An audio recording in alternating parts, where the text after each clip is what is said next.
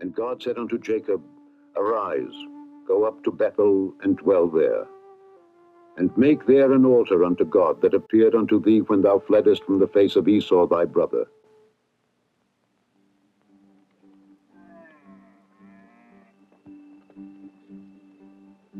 הסירו את אלוהי הנוכרי אשר בתוככם, התארו והחליפו שמלותיכם. Then Jacob said unto his household and to all that were with him, Put away the strange gods that are among you, and be clean, and change your garments.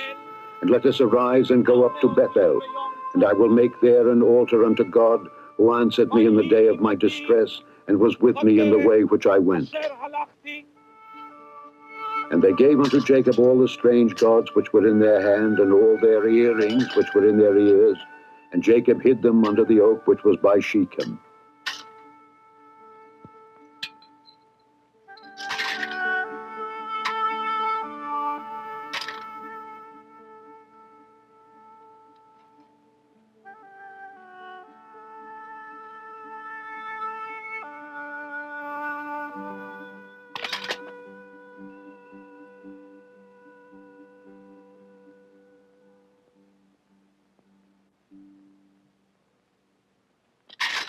And they journeyed.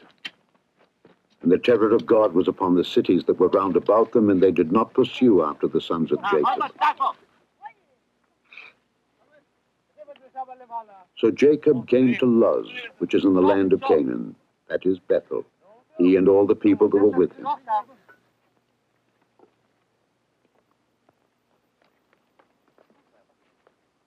And he built there an altar, and called the place El Bethel, because there God appeared unto him when he fled from the face of his brother.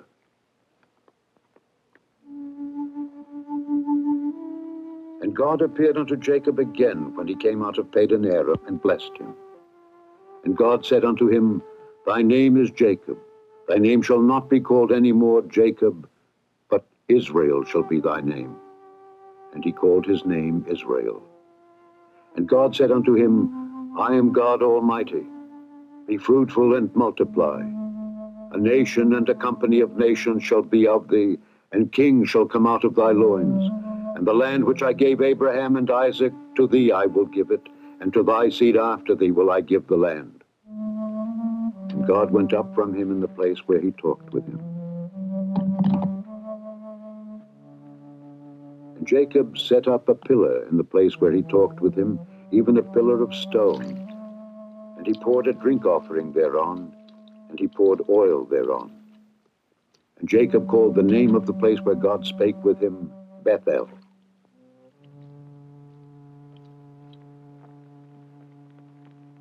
And they journeyed from Bethel, and there was but a little way to come to Ephrath. And Rachel travailed, and she had hard labor.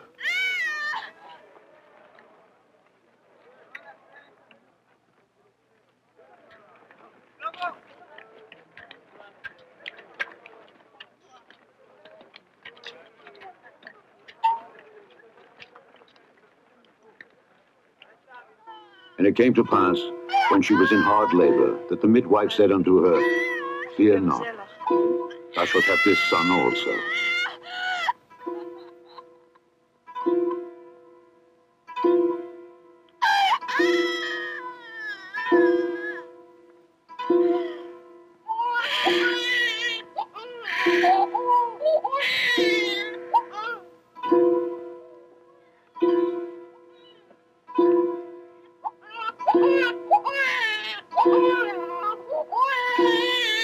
And it came to pass, as her soul was in departing, for she died, that she called his name Benoni, but his father called him Benjamin.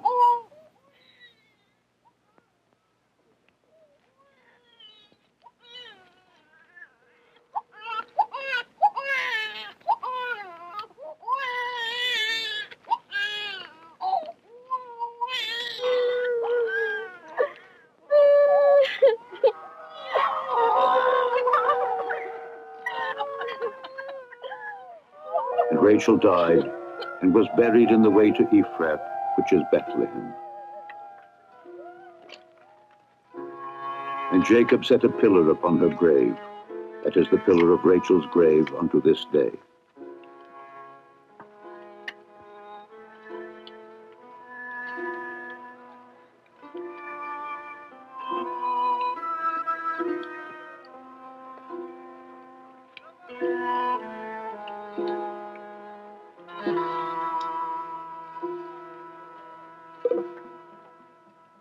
And Israel journeyed and spread his tent beyond the tower of Edar.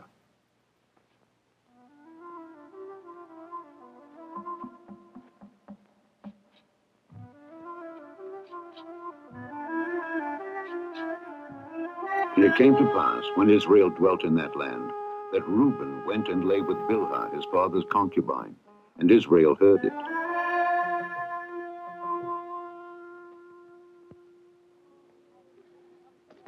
Now the sons of Jacob were 12. The sons of Leah, Reuben, Jacob's firstborn, and Simeon, and Levi, and Judah, and Issachar, and Zebulun. The sons of Rachel, Joseph, and Benjamin.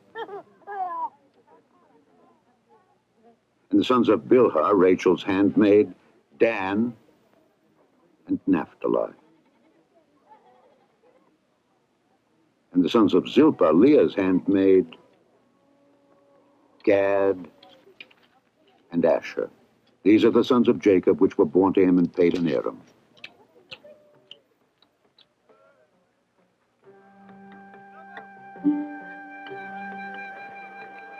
And Jacob came unto Isaac his father unto Mamre, unto the city of Arba, which is Hebron, where Abraham and Isaac sojourned.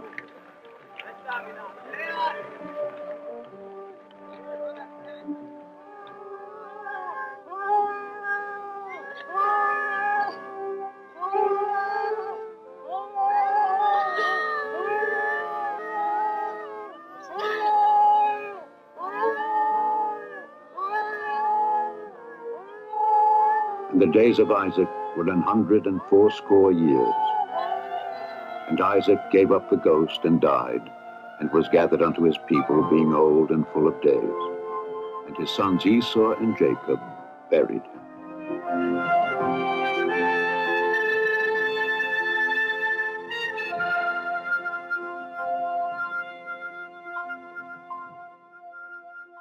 A chapter loaded with sorrow. How much can a man take?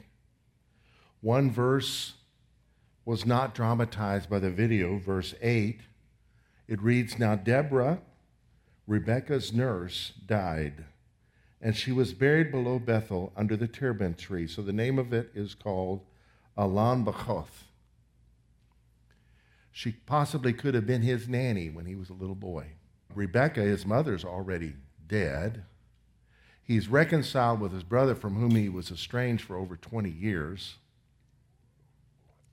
And this follows chapter 34, the famous chapter full of the atrocities committed by his sons. The ruler's son had raped their sister and then wanted to marry her. And so in the peacemaking negotiations, they agreed in the village of Shechem to all be circumcised. The brothers thought up this plan, and on the third day when they were sore, weak, feverish, they went in and killed all the men, and then plundered the village and took the women, did far more than what the ruler's son had done. Angry people do crazy, over-the-top things, do they not? This week we were reminded through our media of an atrocity that happened 100 years ago in Tulsa, where a black young man got on an elevator with a white woman, and a rumor began of him assaulting her. Not proven, but in 2 days, 39 city blocks were destroyed, including 27 churches. 36 deaths, although it was many more than that, were documented. The strange thing, when you go into the archives of the local newspapers, the articles about those occurrences are missing. Fake news is not a new thing, folks. Sweeping things under the rug is not a new thing. Humankind has been doing it ever since the beginning of time. But what I love is the scriptures tell it all. It reveals our need for redemption. And it's paving the way for Jesus.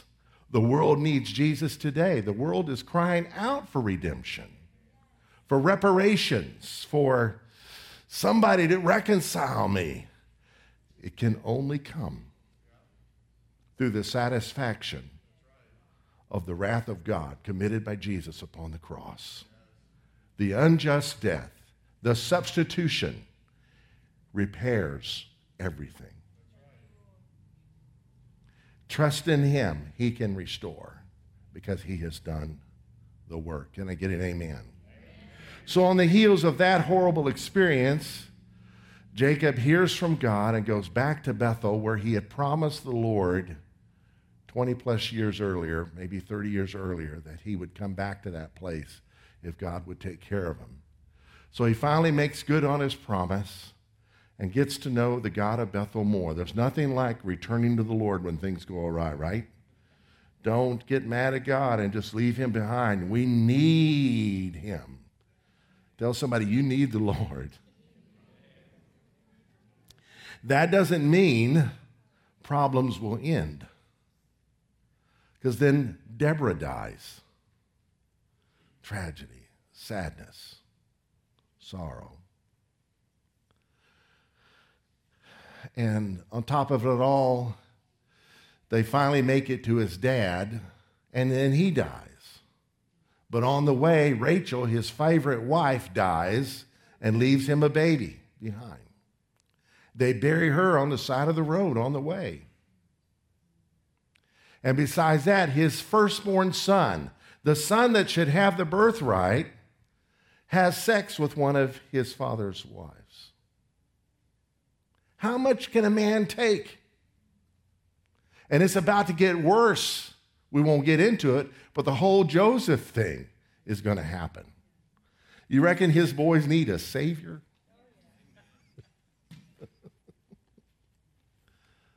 I'd like to speak to you today on the subject, the real need for real comfort. You ever need comfort? I'm not talking about a comfortable life. I'm talking about comfort when nothing is comfortable. Psalm 23 says, "Yea, though I walk through the valley of the shadow of death, I will fear no evil, for you are with me. Your rod and your staff, they comfort me." Psalm 71 says, "You shall increase my greatness and comfort me on every side." Psalm 94, verse 19 says, "In the multitude of my anxieties within me, your comforts delight my soul." Isaiah 12:2 says, "I will praise you. Though you are angry with me, your anger is turned away, and you comfort me." Isaiah 40 says, "Comfort ye, comfort my people. Speak comfort to Jerusalem." Isaiah 49 says, "Sing, O heavens, be joyful, O Lord, for the Lord has comforted his people and will have mercy on his afflicted." Isaiah 51 says, "For the Lord will comfort Zion. He will comfort all her waste places." Verse 12, "I, even I, am he who comforts you. Who are you that you should be afraid of a man who will die?" I'm the one who comforts you. Why are you afraid of mortal man? Isaiah 52, "Break forth into joy. Sing together, ye waste places of Jerusalem. For the Lord has comforted his people. He has redeemed Jerusalem." Isaiah 57, verse 18, "I have seen his ways and will heal him." He's talking about backsliders. "I will also lead him and restore comforts to him." That passage is especially memorable to me. It was our 25th anniversary. We hadn't been in this building long, and so in celebration of our anniversary, my wife and I went to Hot Springs, Arkansas. You ever been there? Nice place. Lots of things for men to do and women to do. And it's the city is a national park, believe it or not. So all national parks don't involve camping, I guess. And we visited a vineyard church, and in the middle of the service, the Lord brought to my mind our address, 5718 East Highway 377. And I thought, where is that in the Bible? It can only be two places, Psalms or Isaiah. And Psalm 57, I don't think has 18 verses, but Isaiah 57:18, I hit gold. It's talking about backsliders. Here's the promise. I will restore comforts to him. I have seen his ways and will heal him. I will also lead him and restore comforts to him. So if you are a backslider, if you are away from the Lord, you are at a place with an address that points to God's desire to restore you. Amen. So I got excited when I came home. My first sermon was entitled 57:18. The famous passage, the calling of Jesus, Isaiah 61. The Spirit of the Lord is upon me because the Lord has anointed me to preach good tidings to the poor. He has sent me to heal the brokenhearted. Verse 2, to comfort all who mourn, to console those who mourn in Zion, to give them beauty for ashes, the oil of joy for mourning, the garment of praise for the spirit of heaviness. And I love this, Isaiah 66:13. As one whom his mother comforts, so I will comfort you, and you shall be comforted in Jerusalem. You know, God is not a man that he should lie. Men and women are made in his image. So he is all that we are that is righteous.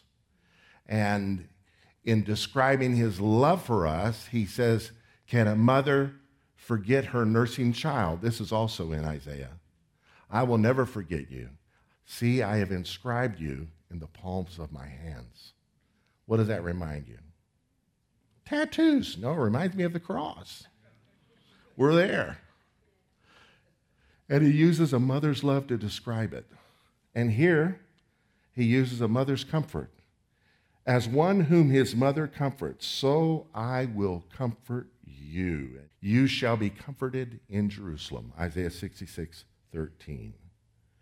Jesus began what has been labeled the Sermon on the Mount. I don't like to call it the Sermon on the Mount. I like to call it the words of Jesus. He said, blessed are those who mourn, for they shall be comforted. So can we read the title together today, The Real Need for Real Comfort? Paul wrote, praise be to the God and Father of our Lord Jesus Christ, the Father of compassion and the God of all comfort. Can we say all comfort? Who comforts us in all our troubles, so that we can comfort those in any trouble with the comfort we ourselves have received from God. So God is the God of all comfort who comforts us so that we can comfort one another. Isn't that good? The real need for real comfort begins with knowing who God is. Know who God is, and he is the God of all comfort. We just read it. Blessed be the God and Father of our Lord Jesus Christ, the Father of mercies and God of all comfort. The Christian life involves suffering. If someone talked you into following Jesus, telling you it's going to be easy street, they lied to you. Rain falls on the just and the unjust. The same flood that hits the sinner hits the righteous, depending on the elevation of your house, right? But he's our God, and he will comfort us. He'll enable you. You may be the only one going through the current trial that you're going through, but trust me, others are going through trials. Others will experience sorrow. And you can be comforted by the Lord today, and tomorrow comfort them. Weep with those who weep and rejoice with those who rejoice. Secondly, we can know that God wants to comfort us. He's the God of all comfort who comforts us in all our tribulation. Not some, all. Jesus said, "These things I've spoken to you, that your joy may be full. In the world you will have tribulation, but be of good cheer, I have overcome the world." So we have a comforter in Jesus who told us the truth so that we can have full joy. Not happiness that's related to happenstance, but joy that's related to the reality of the comforter who can remind us of the fact the story's not over. My problems are all temporary. I will see my loved ones again. I will overcome. All this is going to burn up, but I am not. Hallelujah. Thirdly, the real need for real comfort, we need to know, what we need to know is He wants us to comfort others. He wants us to be comforted by Himself and through others. We'll see that again. But we need to know these things. He wants us to comfort each other. Sometimes there's a time for people to get over it. There are whiny babies in the world. But there are real problems, and people need real comfort. May God help us not to be like the priest and the Levite that saw the man in the ditch and turned their eyes and went the other side. But we're to get down in the ditch with them and comfort them, help them. He finishes that passage we read. We're to receive comfort from the God of all comfort, that we might be able to comfort those who are in any trouble, all tribulation, any trouble, even the trouble that they've brought on themselves. You know, we could tell Jacob that. "Oh, Jacob, you're reaping what you sowed, boy. How does it feel to be such a jerk now, huh?" Where's Esau in all this? He's not. Jacob still needs comfort. The Redeemer's going to come through him. So, all tribulation, those caused by others, those caused by life, those caused by the world, those caused by the devil, and those brought upon us by ourselves. 1 Thessalonians 4, talking about the end times, the return of the Lord, tells us that we're to comfort one another with these words. We're not to be setting dates based on what he wrote there. Who's the Antichrist? Not to be doing all that stuff. We're looking for the Christ, right? And this promise is one with which we are to comfort each other. The 5th chapter of 1 Thessalonians continues, "Therefore, comfort each other and edify one another, just as you also are doing." So he's telling them to do what they already know, which is what preaching is. I'm just reminding you. If something's new, you better write it down because we can be forgetful. You know what the first commandment is? "Hear, O Israel, the Lord our God is one, and thou shalt love the Lord thy God with all thy heart, all thy mind, all thy strength." That's the first great commandment. But what's the first little commandment? The word hear. Hear, O Israel, the Lord thy God is one, and you shall love him. So we're called to hear. And so when you need to be comforted and someone's trying to comfort you, listen, receive those words of life that are coming your way. When Joseph disappeared and Jacob believed it was a wild animal because his boys lied to him, he said, "I don't want to be comforted." There's a time people don't want to be comforted. Now, obviously, how could his boys comfort him? Criminals they were. So there's a time to try to encourage someone. There's a time just to weep with them. They don't need our bumper sticker theology, you know. Christians aren't perfect. They just love the Lord. No, you just weep with those who weep, and then when the time comes, the door opens for comfort. Then go for it. He concludes this chapter with these words, "Now we exhort you, warn those who are unruly, comfort the faint-hearted, uphold the weak, be patient. Some people are faint-hearted. Some people are crybabies. Are we supposed to diss them? No, just encourage them, comfort them. Eventually they'll get sick and tired of being sick and tired, and they'll stand up. There's a season in all of our lives when we've been there. So it's time for mercy, folks. We need mercy. Let's just say things really go south in America. Are you going to get angry and blame folks that didn't vote for someone you thought they should have voted for? Or we're all in it together, right? You Democrats, you Republicans. That won't do any good. Comfort the faint-hearted. Point them to Jesus, right? We don't rub people's faces in their mistakes. It doesn't work. Oh, yeah.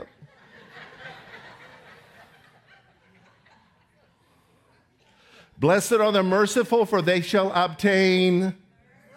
Yes, amen. Moving right on, Pastor.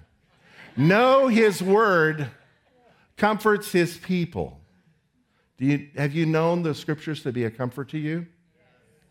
This is my comfort, David said in Psalm 119. This is my comfort in my affliction, for your word has given me life. And all he had was Genesis, Exodus, Leviticus, Numbers, Deuteronomy, possibly the book of Job, Joshua, Ruth, and the Word of God in those books give life, comfort. We are being comforted today by rebounding off of the story in Genesis. This is Chris Marie. She's the newest addition to our family.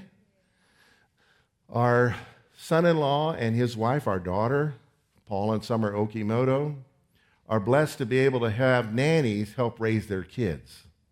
So through a nanny firm, they'll bring in an international student who for a year or 2 years help them with their kids. They work set hours. It's not slavery. The nannies get paid, and it's all that. So this is the newest nanny, Chris Marie. She is from South Africa. Yes. She posted this picture the other day with these words. We're talking about the Word of God. Chris Marie wrote, "The single most powerful influence in my life has been the Word of God. Not growing up in a Christian home, not attending a nice church, not Christian friends, not Christian music. Nothing has impacted me as deeply, as powerfully, and as eternally as the Word of God. However, please understand that it has only impacted me to the degree that I have received it and allowed it to be implanted in me." James 1:21 says, quote, "Receive with meekness the engrafted word which can save your souls," unquote. For years, I simply read the word and listened to it being preached. This had a positive impact on my mind, developing biblical values and Christian perspectives.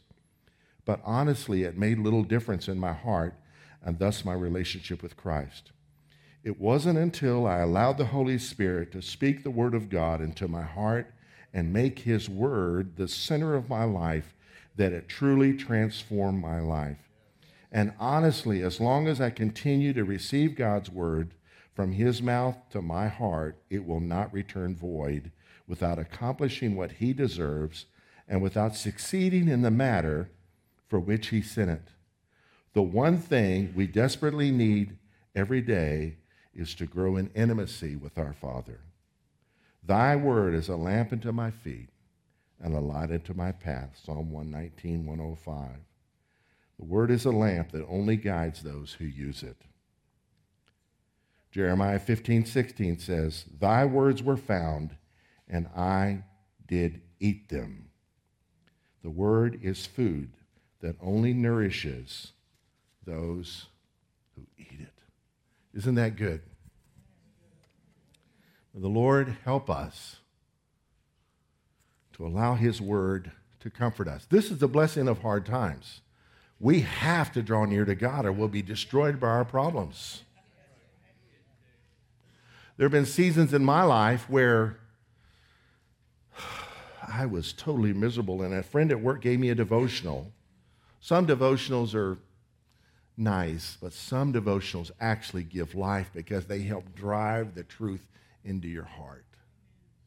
And for years, this little book, My Utmost for His Highest, given to me by a student at Dallas Theological Seminary, changed my life.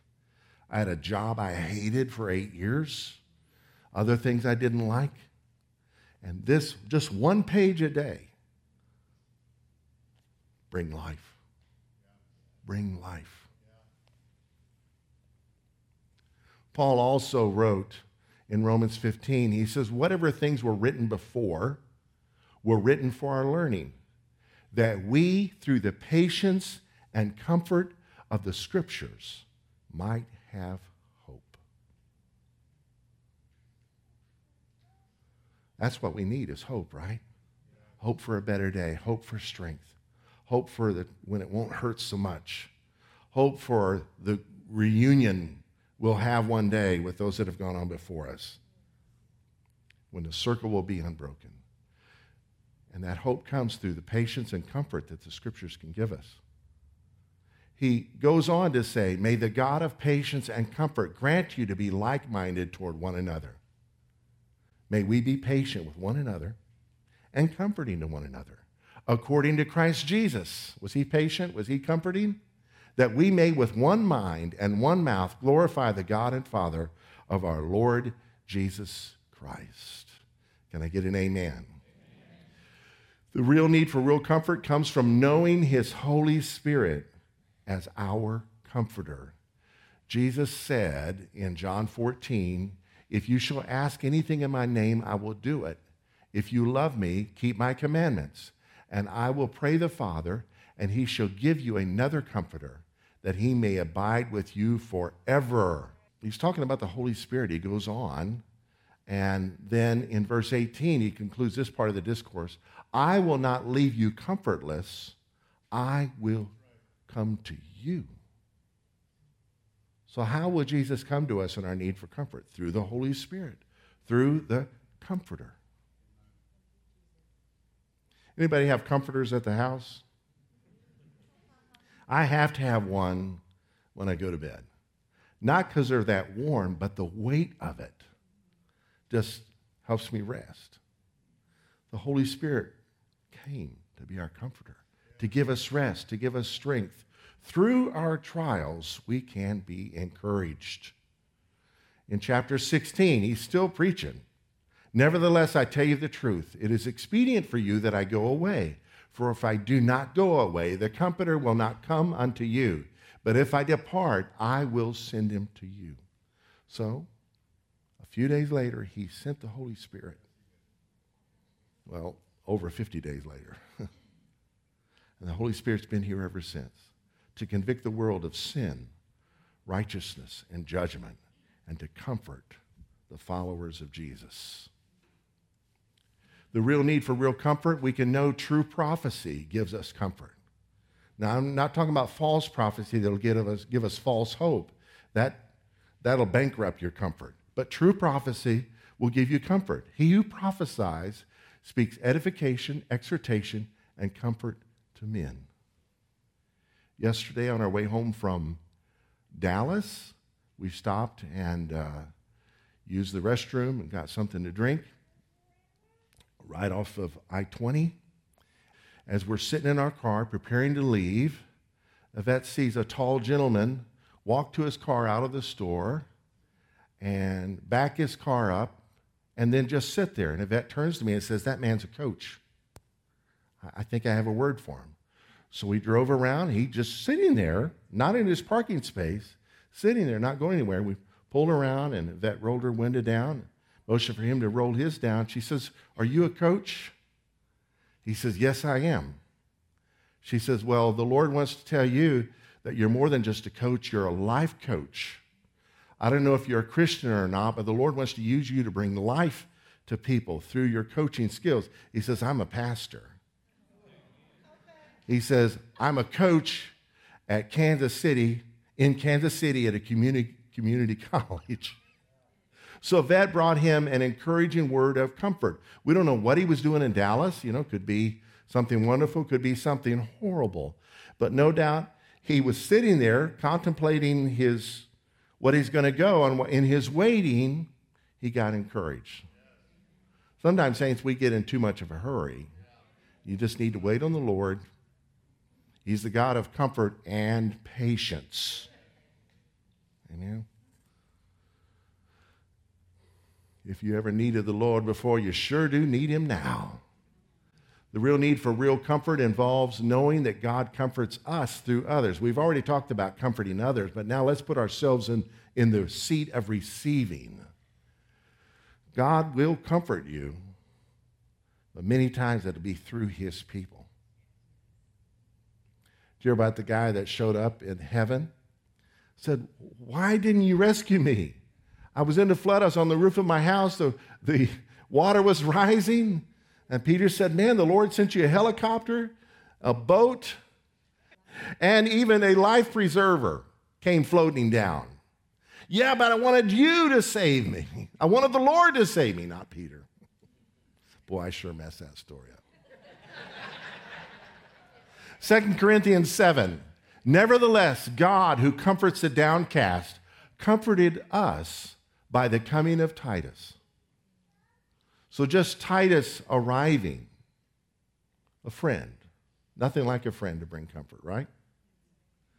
The arrival of Titus comforted him, and he gave God the credit. Nevertheless, God, who comforts the downcast, he must have been downcast, comforted us by the coming of Titus. And not only by his coming, but also by the consolation with which he was comforted by you, comforted in you. So Titus must have been downcast, who was comforted by the believers in Corinth. And Paul, who must have been downcast, was comforted by the arrival of Titus. And he was comforted by the comfort that Titus received from Corinth. You see the ripple effect? Just gift keeps on going, and God gets all the glory. He's the God of all comfort. If we're not involved in comforting others, we're missing out. The bridge you build, one day you may need. Therefore, verse 13, 2 Corinthians 7, we have been comforted in your comfort. When I see a brother or a sister being comforted, it comforts me. Yes, the body of Christ is alive and well. Amen. Sometimes people say the church needs to be doing more. The church. We are the church. Come alive, church. Get busy in the ministry of comfort. His comfort establishes us all. It establishes us as believers, as families, and as a congregation, and as the church in America and in the world, 2 Thessalonians 2. Now may our Lord Jesus Christ himself and our God and Father, who has loved us and given us everlasting consolation and good hope by grace, comfort your hearts and establish you in every good word and work. The real need for real comfort comes from a real God with real people and real words of life coming from him. But where's Jesus in all this? He's all about this. But since you asked, let's just conclude on this note. Hebrews chapter 4, talking about Jesus, our great high priest. Since then we have a great high priest who has passed through the heavens, Jesus, the Son of God. Let us hold fast our confession. For we do not have a high priest who is unable to sympathize with our weaknesses, but one who in every respect has been tempted as we are, yet without sin. Let us then with confidence draw near to the throne of grace, that we may receive mercy and find grace to help in time of need. Come to him, and you'll receive the comfort you have from him. Why? He's been there. He's been there. You ever had someone try to comfort you that hasn't lost a parent or hasn't had a child ever rebel? Their kids are all perfect, blue ribbon citizens. You know, nobody in their family tree's ever been in jail. What can they say to comfort you that doesn't sound somewhat hollow, right? The Lord has been there. You've been betrayed, he's been there. You've been abandoned, he's been there. You've been broke, you've been there. You've been stripped naked and ashamed, been there. Been slandered, he's been there. Been tortured, robbed, falsely accused, and killed, he's been there. So we're able to go boldly to him. So he knows what it's like. Son, daughter, I understand. Read this verse. Worship me. Sing this song.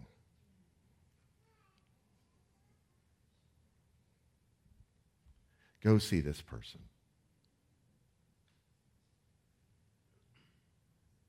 I tell you what comforts me is if someone has ever sinned against me, I run to the Father and say, Father, have I ever done this?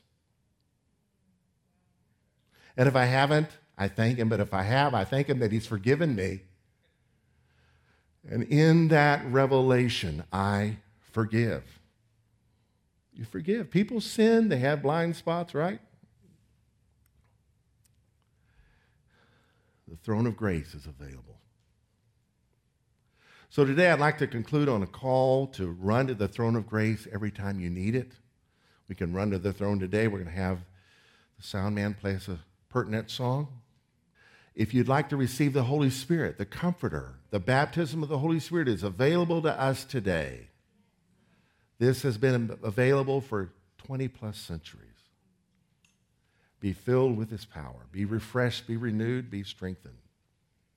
So I just encourage you right now, in your seat, you can bow, you can kneel, or you can come forward, spend some time with the Lord. But I also like to ask people from the ministry team, the elders and wives, to come forward with the ministry team and be available to pray for people that need comfort or they'd like to receive the Holy Spirit. Can we do that?